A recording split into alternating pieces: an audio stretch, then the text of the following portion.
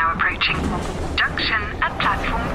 Passengers. Airport, please stay on board. Next stop, road station. iOS helps you control which apps you share your exact location with. There's more to iPhone. Hey, I'm Ryan Reynolds. At Mint Mobile, we like to do the opposite of what Big Wireless does. They charge you a lot, we charge you a little. So naturally, when they announced they'd be raising their prices due to inflation, we decided to deflate our prices due to not hating you. That's right. We're cutting the price of Mint Unlimited from $30 a month to just $15 a month. Give it a try at mintmobile.com/switch. $45 up front for 3 months plus taxes and fees. Promo rate for new customers for limited time. Unlimited more than 40 gigabytes per month. Slows full terms at mintmobile.com. Yo, technology, what is it all about? So I think AI, because of its conversational nature, it's going to be able to unblock folks when they're stuck in that moment, but it's also going to be able to motivate. It's going to be able to remember and have a long-lasting connection with the student. And we have a project we're internally calling it Proactive Conmigo. We're adding a bunch of features so it is more proactive. So it's not just waiting for the student or the teacher to ask it to do something, that it will say, hey, are you sure you don't need this right now? Or eventually you can imagine it directly communicating it to parents and teachers, what the students are working on, and also how the parents or the teachers might better support the student.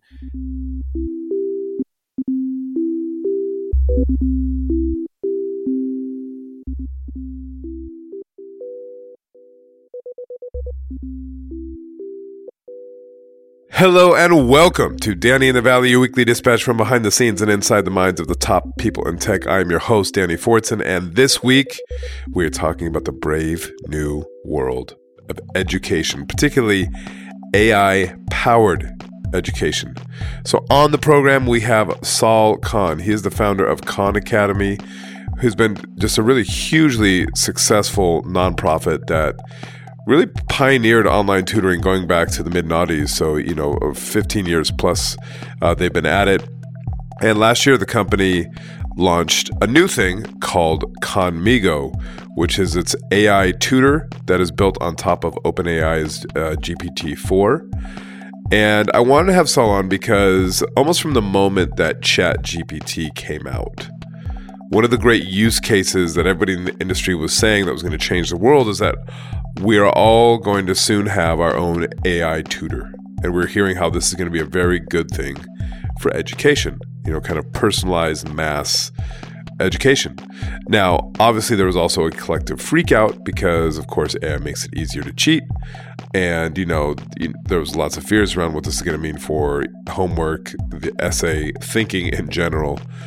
So I want to have Saul on because he's been working on this in one form or another for years now. And I think what they've done is really interesting. So again, they have this Conmigo AI tutor. They've launched it last year. They're being used by schools. And it's really, amid all the talk about what's going to happen, they've actually started putting something out into the world. People are using it. And I really wanted to just sit down. Thought it'd be a great opportunity just to talk with Saul about this moment in education, particularly online education, AI education, but also the whole Khan Academy story, which is just really fascinating, and where he sees education going from here. Is it there's lots of hand-wringing, but there's also a lot of excitement and just trying to get a handle on how we should be thinking about it all. So that is what we're about to do. And as a dad of two young boys, I'm super interested in how this is all going to play out, especially with the rise of these technologies that are just incredibly powerful. And I'm sure all of you are interested in the same topic as well. So here he is, my conversation with Saul Khan of Khan Academy, talking about his education startup, Khan Academy, and Conmigo, their new AI tutor.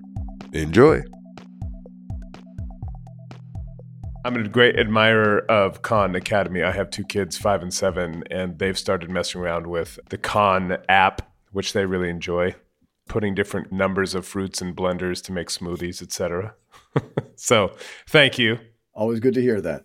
But I wanted to have you on because I saw you speak briefly at the Fortune AI conference a couple weeks back. And it struck me that with this newest product, Conmigo, which we're going to get into, it's kind of one of the first iterations of this kind of brave new AI world that everybody seems very excited about, but thus far is a little slower in coming than perhaps people appreciate. But before we get to that, if you could just give a brief history of Khan Academy, how it started, and kind of where you got to up to the Chat GPT moment, and then we can talk about what you're doing now, because I think it's a really interesting arc and will give people good context for kind of what you're doing now and where you're going. Sure, I'll give the Cliff Notes version. I could Cliff Notes version, exactly. Detailing. You rewind back to 2004. My original background was in tech, but I had found myself now as an analyst at a hedge fund. I had just gotten married. I was a year out of business school. It just came out of conversation after my wedding in the Northeast. I was born and raised in New Orleans, so I had family visiting me from New Orleans. I was in Boston at the time. My cousin, 12-year-old cousin Nadia, was having trouble in math. I offered to tutor her remotely. When she went back to New Orleans, she agreed. I worked on the phone. We used instant messenger, whatever we could. And slowly but surely, it paid off for her. She went from being a struggling student to, frankly, one of the strongest students in her school. And that was over the phone. So this is obviously way, way before FaceTime or anything. It was over the phone, 2004 technology. We had instant messenger. And I remember Yahoo. A lot of people don't remember Yahoo Instant Messenger. It had this little doodle functionality where you had this little screen that would show up on the instant messenger window. And with like your mouse, you could draw stuff in that screen. It was like a shared pad. And we would use that to write equations and things. And then I bought a $60 digital pen, and I bought her one too so that we could write on it. And then I found other apps that let us do that. But that's what we were doing in late 2004, early 2005. I was hooked. I started tutoring her brothers. Word spreads in my family. Free tutoring is going on. Before I know it, I'm tutoring 10, 15 cousins, family, friends every day. And I saw a common pattern. Most of my cousins and family friends just had gaps in their knowledge. They needed more practice. They had forgotten things. So I started writing software for them where it would give them as much practice as they needed. It had this little thing where it tried to really make sure they were fluent in it, not just get a few right. Like you got to get 10 in a row. I called that thing, that web app that I was writing, Khan Academy. It had nothing to do with videos at the time. Fast forward to 2006. All my friends knew I had this crazy side project writing software and tutoring my cousins. And so at this point, you're still working for your day job as hedge fund analyst. Yes, I was working for Wohl Capital Management. And at that point, the firm, and it was myself and Dan Wohl, who was my boss. Yeah. His wife became a professor at Stanford, so we moved out here to the Bay Area. And then we grew a little bit. We added a few more employees. But yes, I was still an analyst at a hedge fund. Was there a point where you're like, okay, I'm doing this like side hustle. I've come out of business school. I'm working for a hedge fund. I'm sure all of your colleagues were doing all of the, investment banking, venture capital, startups, whatever. Was there a moment where you're like, you know what I'm going to do? I'm going to start a nonprofit, an education nonprofit. That's how I'm going to put my business kind of acumen to use. I actually wasn't even thinking in terms of a business. In the late 90s, I did a couple of startups out here in Silicon Valley.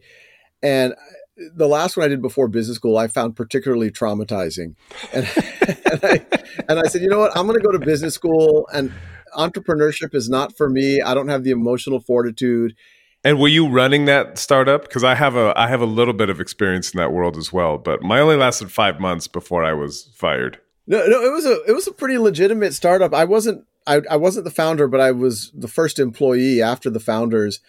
It was called MEVC, MEVC, and it was there to democratize venture capital. It was a partnership with Draper Fisher Jurvetson at the time.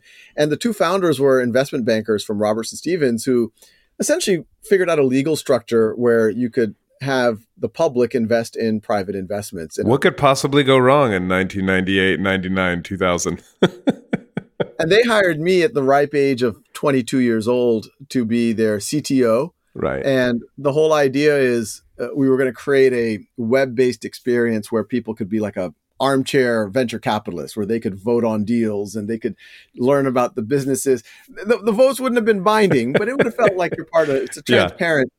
I don't want to be too defensive of the idea, but it had some potential. I think there is, because there's some form of that now. Is it in SAFE or whatever it's called, where you can invest as an armchair investor? But especially at that time, things were so crazy. I imagine most people who actually tried to get in, it did not turn out well for them. Yeah, well, I'm a big fan, as you can imagine, of democratizing anything. But with democratization needs to come education. And that's why I took what I was doing back in the late 90s very seriously. I was like, look, you could open up funds for people. And look, the reason why a lot of these IPOs were popping was because people didn't know what they were doing and they were just running after everyone else. But if you actually educate people about finance and accounting and what these businesses are doing and how do you vet for a real business model, et cetera, you're doing service to the world. It's not about letting people in or not letting them out. But I went to business school convinced that I didn't have what it takes to be an entrepreneur. I really enjoyed finance. I had no formal background in finance up to that point, but it was a good combination for me of math and psychology and history and economics. And a professor said, hey, you'd be really good at a hedge fund. I'm like, okay, great. Right. What's a hedge fund? And so Right. ironically, even though I had sworn off entrepreneurship, I then end up at a 2-person hedge fund, me being one of the two people. But in 2005, 2006, especially 2006, 2007, once Khan Academy, I had already kind of nailed it with my cousins. It was clearly adding value to their lives. Right. And then in 2006, a friend suggested I make videos to supplement the exercises. I initially thought it was a silly, low-tech idea, not cool. I gave it a shot. I used YouTube as the hosting, made it public. Yeah, because I think was it in 2004 that Google bought YouTube and kind of it really became a thing? It's around that time frame. Yeah. Yeah, so this was early days. 2006, I definitely was not the first person to make education videos on YouTube. I probably was the first, or one of the first, to make a really comprehensive, rigorous, hopefully high quality education videos where you could cover all of algebra, all of physics, all of chemistry, and hopefully in a way that people really connect with. I had already had to shut off how many people could sign up for the app I had built for my cousins, which was a sign that most entrepreneurs write a business plan and they can get no one to sign up. Yeah. And I had created this app and I had to limit because it was breaking my $30 a month Java servlet web hosting. Right. .com that I was using. But then YouTube obviously had its own discoverability to it. And before I knew it, people who are not my cousins were sending me letters saying this is how they got through algebra, or this is why their kids are able to engage in school, or they're in the military and now they feel like they can go back to college and now they refresh their math background. So at that time, to your question, I did start, these software and on-demand video. If today you're serving 1,000, 2,000 people and they're having real deep value from it, no reason why it couldn't one day serve 2 million people or 2 billion people. So every now and then I did allow myself. And in 2007, I think 2007 was the first time that some VCs did reach out and they said, hey, we'll write a check right now. You want to start this as a for-profit? And the first meeting was usually pretty good. It felt like, hey, I could have my cake and eat it too. I'm not against becoming wealthy and having an exit. But it was usually meeting 2 or 3 that I got up. Nothing, they weren't saying anything wrong, but it just felt misaligned with what I was hoping to do. I would just think about all these letters I was getting from folks. And I would say, well, if I started charging for parts of it or putting ads on it, or I don't know if I would be getting these letters. A lot of these people would not be getting the benefit. And so in 2008, and I still didn't think it was going to be my day job for a while. What I was telling myself is I'm going to do this hedge fund thing long enough so that if I could make as much money as my boss had made, then I'd be independently wealthy. And then I would just do it on my own terms.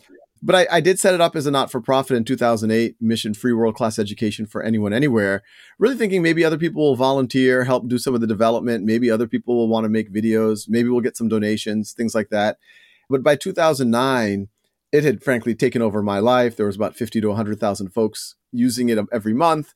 That's when my wife and I looked at our finances. We had money saved up for a house, a down payment, but it felt like, hey, there's something here. Let's give it a shot. Let's live off of savings for a little bit. And I took the plunge. I think anything entrepreneurial, you always start a little delusionally optimistic. Yeah. and you get crickets for a while. I wasn't getting crickets from users. That's what kept me going. I kept getting a lot of positive feedback from users, but from funders, philanthropists, they just didn't understand what this was. This is some kind of tech nonprofit. Right. I was some guy in a closet. YouTube, that was a very non-serious thing back in the day. But by May, Ann and John Doerr made a significant support of Khan Academy. They assumed that we were some like real organization with offices, big budget. And I was like, no, y'all are the reason why I get to go another year. Right. And it was kind of wild. All of a sudden, it's funny. I had a grant application in for the Gates Foundation for, I think it was like $20,000 at the time. And then all of a sudden, Bill Gates starts publicly talking about how he uses Khan Academy himself and with his children. And oh, wow. That changed things. I'm sure. It's like if you're an author, getting mentioned in like Oprah's book club or something. Yeah, just offhand. Yeah. And at the same time, folks from Google reached out and they said, hey, in 2007, they committed to donating $10 million to 5 projects that could change the world. Right. It was called Google 10 to the 100th. You might remember it. I do. Yeah. It was their 10-year anniversary. And it was 2009, 2010. And they're like, that team changed. And people are saying, what do you do? You promised to do this. What are you doing? And they told me one of the 5 ideas was a way to educate the world for free.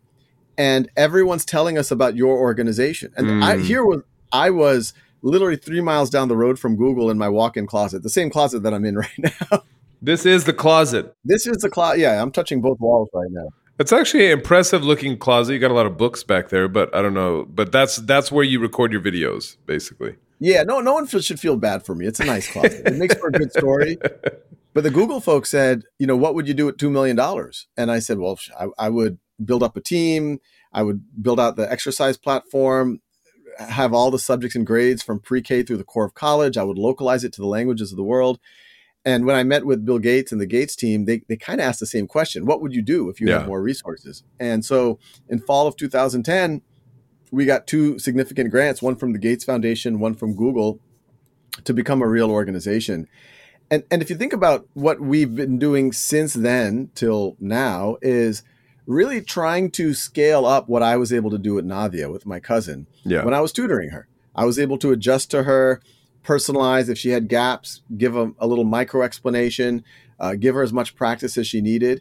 And until we bring generative AI into the fold, we were saying, well, we can't give everyone a real human tutor, but we can approximate it with on-demand video, and we can approximate it with exercises that you can do as many of as you need from a very deep item bank, give tools to teachers so they can, even if they have 25, 30, 35 kids in a classroom, they can more personalize what those kids are working on in terms of pace or subject matter.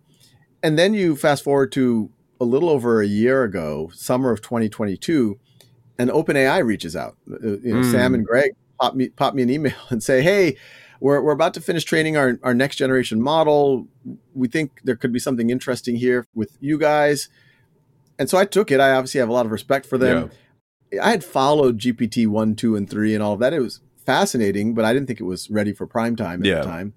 I remember they showed that first demo where they put up an AP Bio question, and they said, Sal, what do you think the answer is? And I was like, oh, it's C. And they're like, and it answers C. And it was the first time this was 4 months before ChatGPT comes out, and ChatGPT was based on GPT 3.5, not GPT 4. So you can imagine, I was like, okay, have it explain it. Have it write more questions. And it was able to do that. I was like, okay, this is fascinating. Right. And so we signed all the paperwork. We got under an NDA with them back in September of 22. And myself and several of our team members we couldn't sleep for a week. Like, wow, and what really blew our minds was its ability. It had a lot of issues. Its math was infamously bad. Yeah. The hallucinations, this is all well documented. But what really blew our minds was its ability to take on personas, and not just superficially take on personas, that you could actually prompt it to follow best practices, follow what the research community thinks a great tutor would do, and even have different tone and levels of casualness. And so then we started having all the debates within our organization. Half of us were like, we just have to double down on this. This is the future. The other half said, look, we stand for trust. But if this is not giving the right math answer, if it's hallucinating, I'm sure people are going to have worries about bias, misinformation, safety. Essentially, we just said, well, I think both sides are right here. Yeah.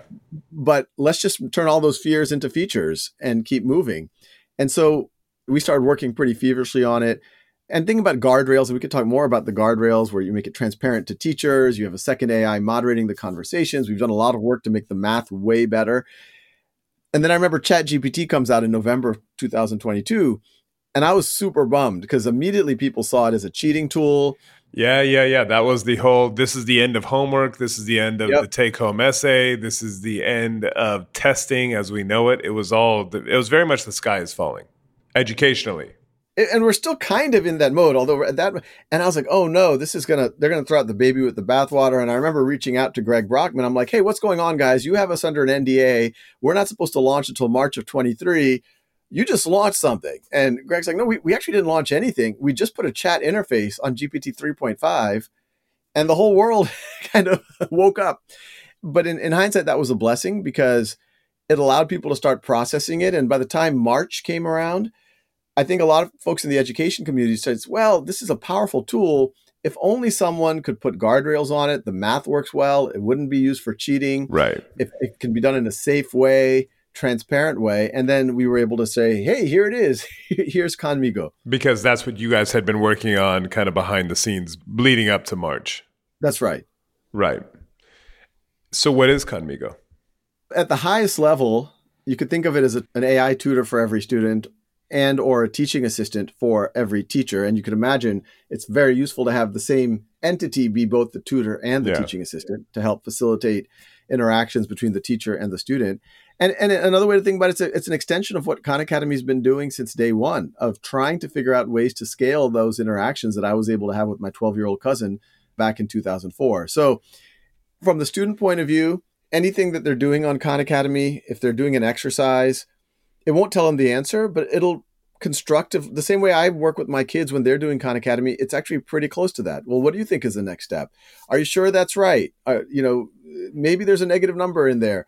It gives you a second chances, makes you explain things. If you're watching a video and you're like, why do I need to learn this? It says, well, what are you interested in? And it'll connect it. It has a sense of memory now that we've added. So it remembers if you say, hey, I really want to be a basketball player, or I really get excited by X, Y, or Z. But even that, we've made it transparent to the user so that they can delete those interests. They can see what notes the AI is remembering about them. But it goes beyond, frankly, just working on the side while you're doing your regular Khan Academy. We have activities where you can have general tutoring about anything or everything. You can talk to emulated historical figures, literary characters. It can act as a kind of a life career coach. Hey, I'm having trouble procrastinating, or I don't know if I should go to college, or how should I navigate elite college admissions? We've just added activities where it won't write the essay for you, but it will write it with you and it'll give you feedback. And we're working with top writing experts to really make sure that it's really, really on point. Right. And on the teacher side, we have tools for them to make lesson plans, progress reports, soon to be grading even preliminary grades on papers. And we're making mechanisms where teachers can make assignments to their students that are AI based. So the teacher, let's say you're studying the Revolutionary War, the teacher's like, tonight's assignment is, I want you to interview George Washington about whether he was ever thinking that he would lose the war or whatever. And then the student would see the assignment and it's like, hey, I'm AI simulation of George Washington here. Mrs. Smith wants us to talk about this, so I'm here for you. Let's figure it out. And then emulated George Washington can report back to Mrs. Smith on how the student did. So, we're working on all of the above. But if just set that frame, how can we become a better and better tutor for students and a better and better teaching assistant for teachers? The train is now approaching. Junction at platform. Passengers, airport, please stay on board. Next stop, road station. iOS helps you control which apps you share your exact location with. There's more to iPhone. Here's a cool fact. A crocodile can't stick out its tongue. Another cool fact, you can get short-term health insurance for a month or just under a year in some states. United Healthcare short-term insurance plans are designed for people who are between jobs, coming off their parents' plan, or turning a side hustle into a full-time gig. Underwritten by Golden Rule Insurance Company, they offer flexible, budget-friendly coverage with access to a nationwide network of doctors and hospitals. Get more cool facts about United Healthcare short-term plans at uh1.com. There's never been a faster or easier way to start your weight loss journey than with PlushCare. PlushCare accepts most insurance plans and gives you online access to board-certified physicians who can prescribe FDA-approved weight loss medications like Wegovy and Zepbound for those who qualify. Take charge of your health and speak with a board-certified physician about a weight loss plan that's right for you. Get started today at plushcare.com/weight loss. That's plushcare.com/weight loss. plushcare.com/weight loss. So on that question of, because it seems to me for the past year plus, I've been talking to people and writing about AI and all its, forms and factors. Hallucination seems to be one of the big kind of blockers and one of the big weaknesses. And when you talk about guardrails, especially when you're teaching, that feels like quite a big one. So I'd love to understand how you guys have kind of architected the tutor to kind of get around that pretty significant shortcoming for a lot of these AI models. Well, first of all, just to give credit where credit's due, the underlying models, especially GPT-4, are far better than what people might have remembered from their first interactions with ChatGPT, the GPT 3.5.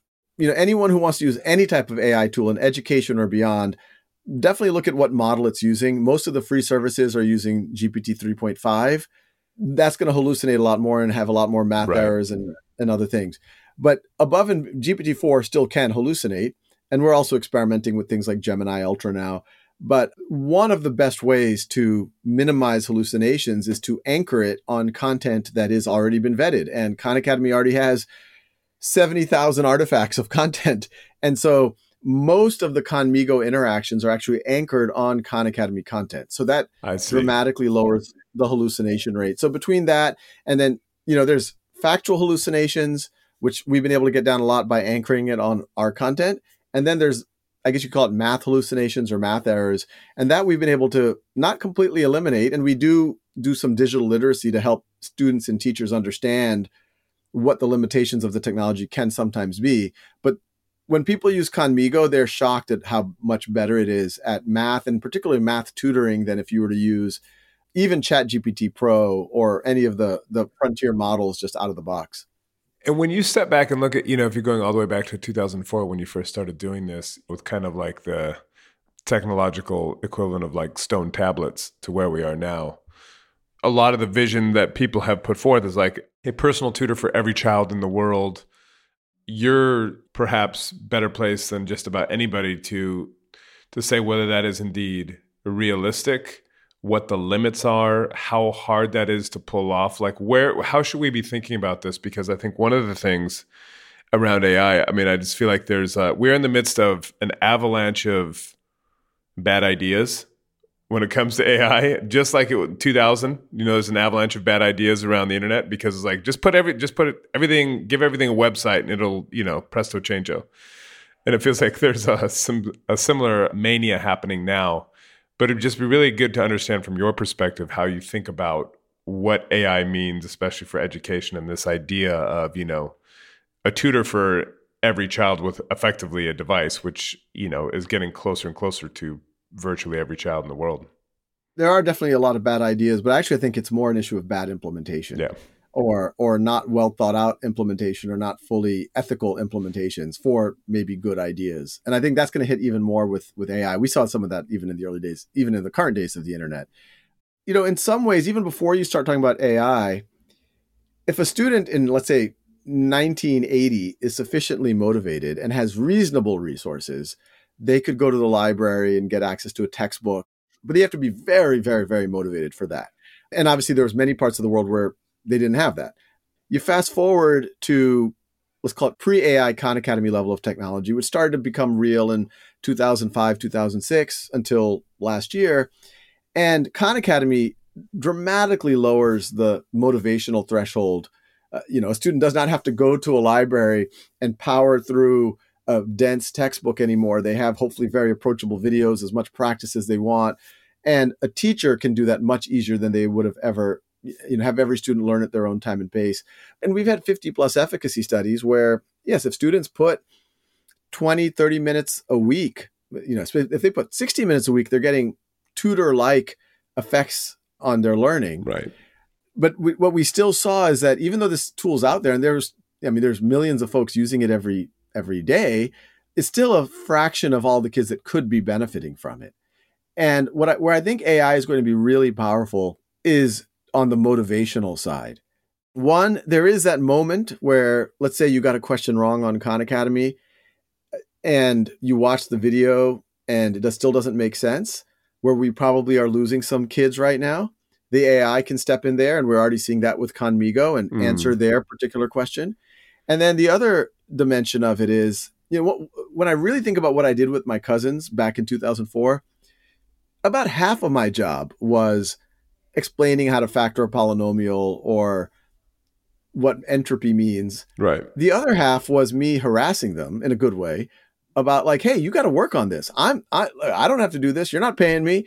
You need to show up. Me calling up their mom and saying, hey, you said they were going to be available, but I just heard they're at soccer practice. I'm waiting for them. Come on, this is the priority.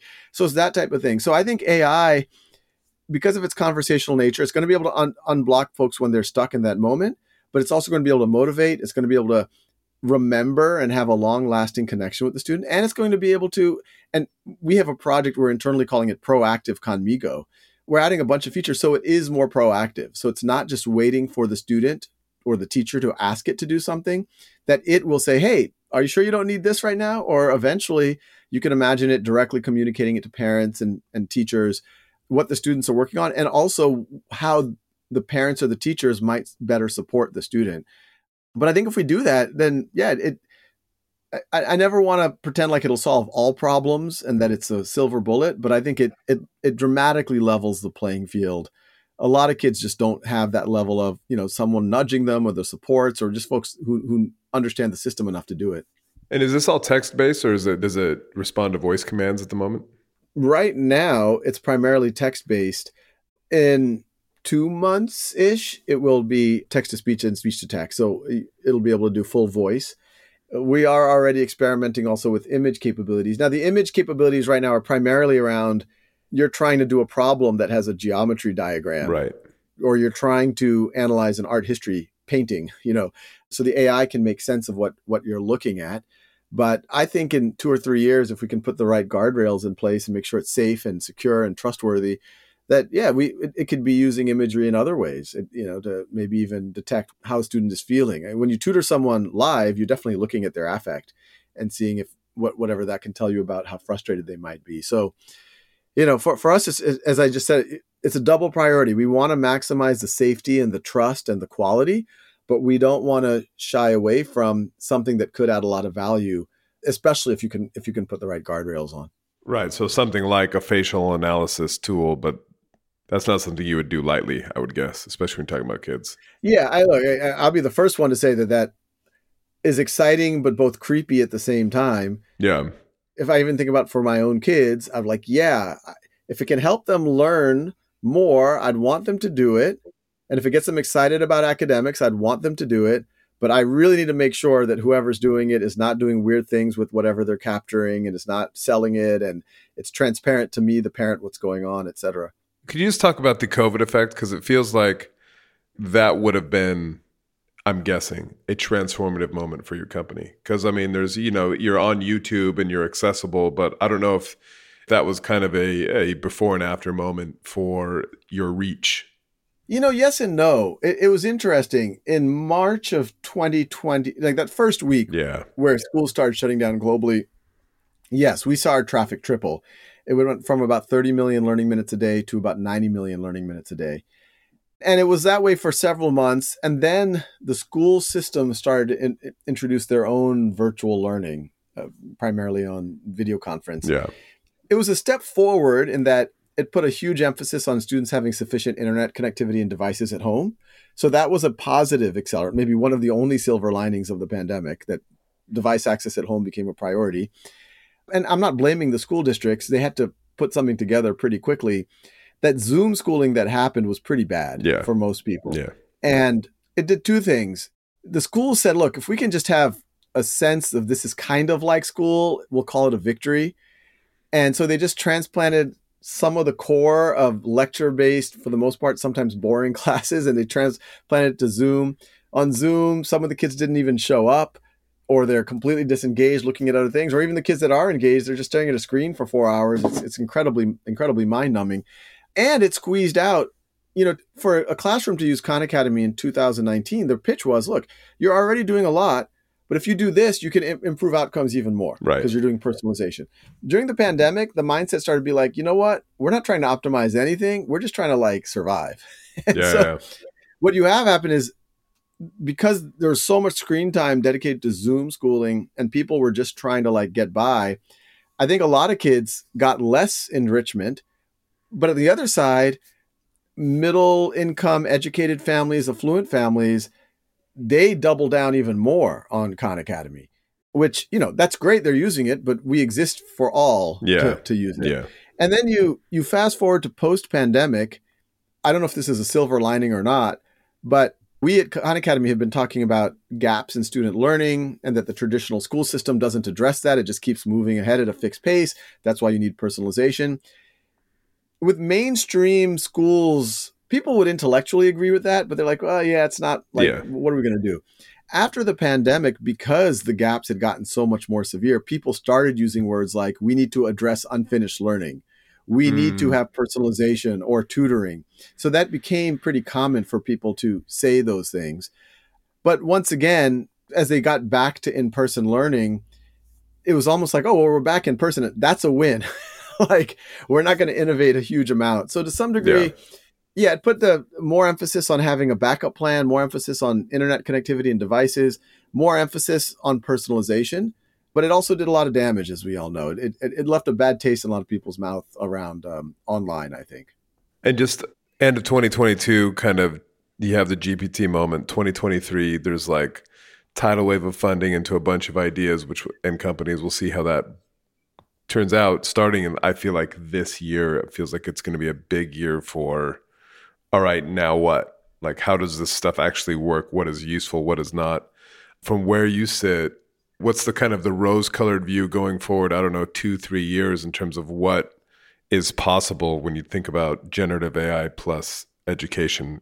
I described already Khanmigo, but we are realizing Khanmigo should not be limited to Khan Academy. So we're already working on Khanmigo as a co-pilot where it can just sit in the browser and be with the student or the teacher wherever they are. So the teacher is on a New York Times article and says, hey, I'm inspired by this. Can we create an assignment around this? And Khanmigo's like, okay, how much support do you want me to give the students? And they said, well, I just want you to check whether they read the article, help them understand any terminology. And then Khanmigo says, got it. And then tells the students, hey, here's an article for you to read. And by the way, once you're done, I'm going to have a conversation with you about it to understand what you're doing. You could imagine a teacher being able to, click a button and get a first draft of a lesson plan and then keep working with Khanmigo on that. So you're going to have Khanmigo transcend Khan Academy.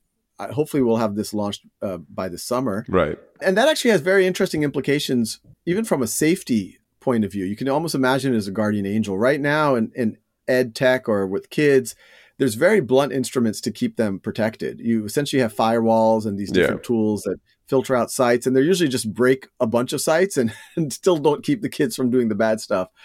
But you could imagine if the AI is alongside you the entire time, it doesn't have to ban all of YouTube. It could say, hey, this video isn't quite appropriate for you. Or actually, I'm not going to let you watch minute 2 of this video because that's the part that's not really appropriate for an 8-year-old. Yeah. Or if you're reading an article saying, hey, would you like me to give this article to you in a style or in a reading level that's more appropriate to you? We already have AIs that are competing for our minds, right? We already have these AIs that are feeding us ads and social media feeds. Imagine if we have an AI on our side that's like, hey, Danny, weren't we working on your research project right now? Why are you looking at your ex-girlfriend's wedding photos? Let's get. Have you been looking at my browsing history? Just kidding.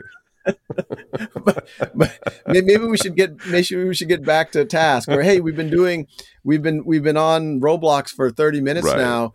I'm going to stop you. You've got to do another 30 minutes of Khan Academy before you can do any more Roblox. Like, this is what I think a good parent, this is what I find myself doing all the time to myself or to my kids. And to have someone there, kind of a benevolent angel on your shoulder while you're on the internet, I think could be really cool. I'm excited about leveraging AI to facilitate human-to-human conversation. We have another platform, schoolhouse.world, that we started during the pandemic, which is all around free tutoring, and it leverages it with volunteership. We already are using AI to help give the tutors feedback on how they could be better. We are starting to imagine ways that the AI could help facilitate constructive conversations. Imagine a world right now. It's a hot topic. We have forgotten how to have civil discourse. Yes. Everywhere, on college campuses, on message boards, everywhere. And I think, honestly, a lot of that is because of the internet. And the internet has trained a lot of people to just anonymously rant and be uncivil. But imagine if you have platforms that start integrating AI that can start being that, instead of just being that moderator that's seeing whether you're using, a bad word, it can say, hey, I'm not going to let you post this because it's written in kind of an angry way. Why don't you take another shot at it? And, I think this sentence would really not help you convince, that you're right. Why don't you reframe it? And if everyone had that coach, it's like, once you get in a forum that like is civil, yes, then I will let you post it onto this message board. And that's obviously has implications for education and beyond, potentially the entire internet. But I'm confident that if good folks with good intentions think about how applying this well, this will be more positive than negative. Lastly, just before I let you go, and I know we've gone over a little bit, just around Conmigo, what is the relationship with schools and school districts? Because that feels like quite key, right? Like, I mean, I can go on it and have my kids on it at home, but it feels like if you're incorporating in schools, that's a whole other level. And also going back to where we started the conversation around like everybody freaking out, this is a cheating tool, et cetera, et cetera. What is Conmigo? Where is it being tested in schools? What is that relationship? How do you see that developing? It's really interesting. As you know from the founding story, Khan Academy started in a very direct-to-consumer, organic way, although we were used in schools from the early days, but this was more teachers deciding on their own to use us. You fast forward to about 2015, 2016, we had all these efficacy studies, and we're like, look, we exist as a nonprofit to move the dial for all kids. The best way to do that is to work with large school districts that are serving a diverse group of students. And when we went to them, the school district said, this was back in 2015, said, look, we believe you. Almost every superintendent had a story of someone in their family benefiting from Khan Academy. But they said, in order for us to use you for real in all classrooms, you have to give us support, training, integration with our rostering systems, district level dashboards, all of these enterprise level things. Right. And that's when we said, well, it's time for us to mature and do that. So we started building that muscle. We have something called a Khan for Districts offering, where we partner with districts to do that. They actually do pay for that, a nominal amount, $10 per student per year. But that allows us to fund sending someone out there and training and doing support and all of that type of thing. And it turns out that was a really good platform as Conmigo started to become a thing. One, we were able to go to those districts and say, hey, what would it take? Are you interested? And what would it take? And we got very clear feedback. And so we launched Conmigo in March of 2023. And by April, we had school districts, parts of Newark, New Jersey, Hobart, Indiana, starting to use it in very real mainstream classrooms with teachers and students. One, we figured out how we can do the right thing from a safety, transparency, data security point of view so that everyone felt good about it, including us.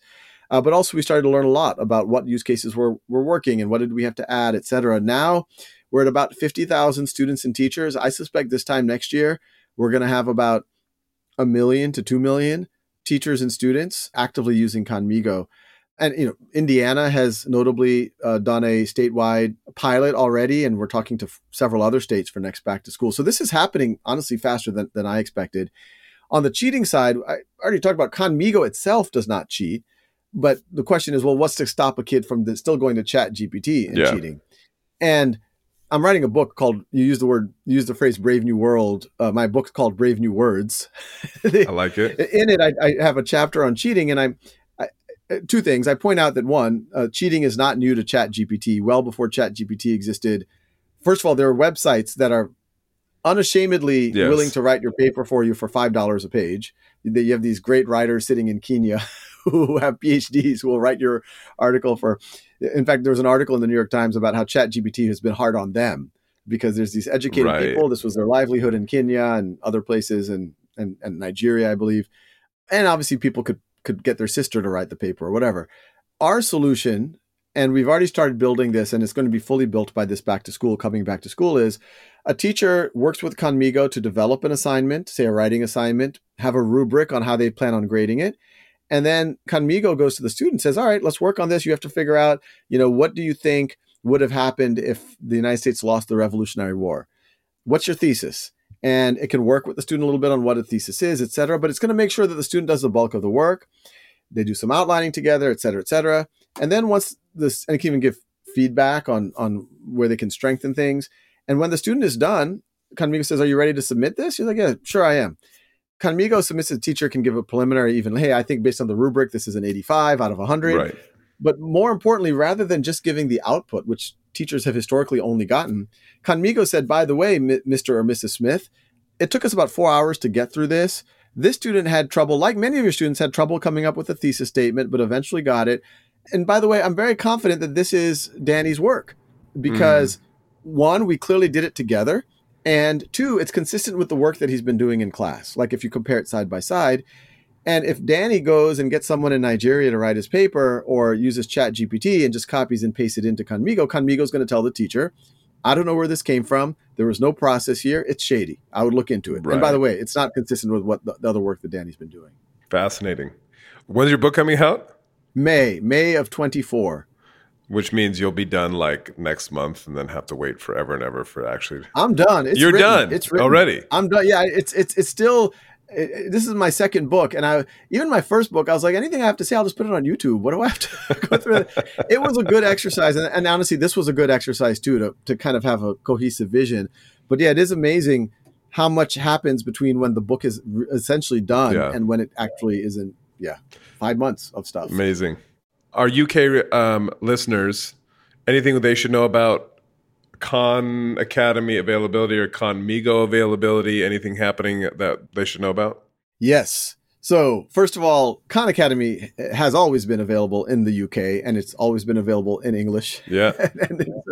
so there's that. And honestly, there's 50 other languages for anyone who's working with bilingual or English language learners. And Conmigo, the only reason why, as of early 24, we have not released it to the UK is we want to make sure, because we do have to charge for Conmigo because of the computation costs, et cetera. We essentially have to pay huge bills to OpenAI and Microsoft and all of them. But we're bringing it down to, I think it's going to be sub $50 a year. Right. While, ChatGPT Pro is, I think, much more than that. Yep. But we're hoping that by the spring, we're going to be able to bring it to the UK. We're just trying to figure out the VAT and make sure we're all good on the taxes and all the legal stuff. And then we're going to make it available to the UK. So folks in the UK, around March, April-ish, Conmigo should be available to you. Very cool. Very cool. Well, look, thank you for taking the time, and I wish you luck with it all. And I look forward to the book. Great. Thanks, Danny. And that is all the time we have. I want to thank Saul for taking the time. I want to thank you all for taking the time to listen. That is it for me this week. I hope you guys have a fabulous weekend. You can find me. I'm not writing this week. I'm actually off, but the pod never sleeps. So there you go. So nothing for me in the paper this weekend, but I will be back next week. And that's it. Have a fabulous weekend. Find me on Twitter at Danny Fortson, or email me danny.fortson@sunday-times.co.uk. Or if not, just have a fabulous weekend, and we'll talk to you next week. Bye-bye.